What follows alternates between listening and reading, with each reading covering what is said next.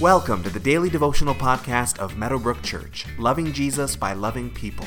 For more information about who we are, find us online at www.meadowbrook.ca.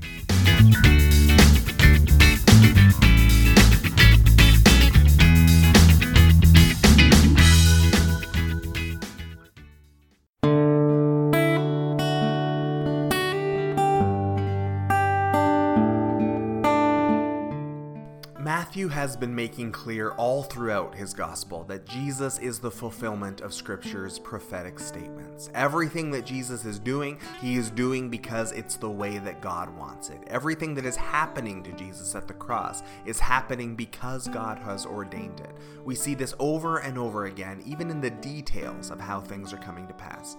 The Passion of the Christ continues in Matthew chapter 27, verses 32 through 37, which says, "As they were going out, they met a man from Cyrene named Simon, and they forced him to carry the cross.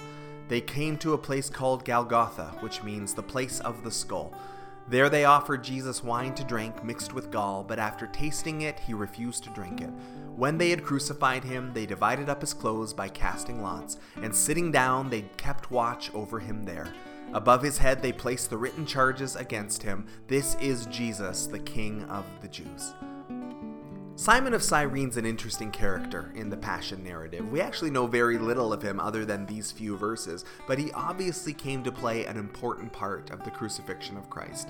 Jesus was meant to carry his own cross to his place of crucifixion. That was part of the punishment, but as was often the case, he was likely too weak from shock and blood loss to do so. The Roman soldiers would be punished if a prisoner died before the actual crucifixion, so they don't want to take any chances here. Simon of Cyrene, a bystander, perhaps in town to celebrate the Passover with his family, as the church traditions have held, is commandeered to help make the cross happen. Jesus is taken to a place outside the city called Golgotha, which Matthew translates for us as the place of the skull. Perhaps this was a hill that sort of looked like a skull shape, if some have suggested, but it more likely means it's a place where there were lots of bones, lots of skulls, a place of death. They offer Jesus wine and gall to drink. This was apparently a common practice for crucifixions, as the mixture of wine and gall would act as a narcotic. It was something to numb the pain and numb the senses. Jesus tastes it, but once he realizes what it is, he actually refuses to drink it. He refuses to numb himself to the pain. He chooses to experience it fully.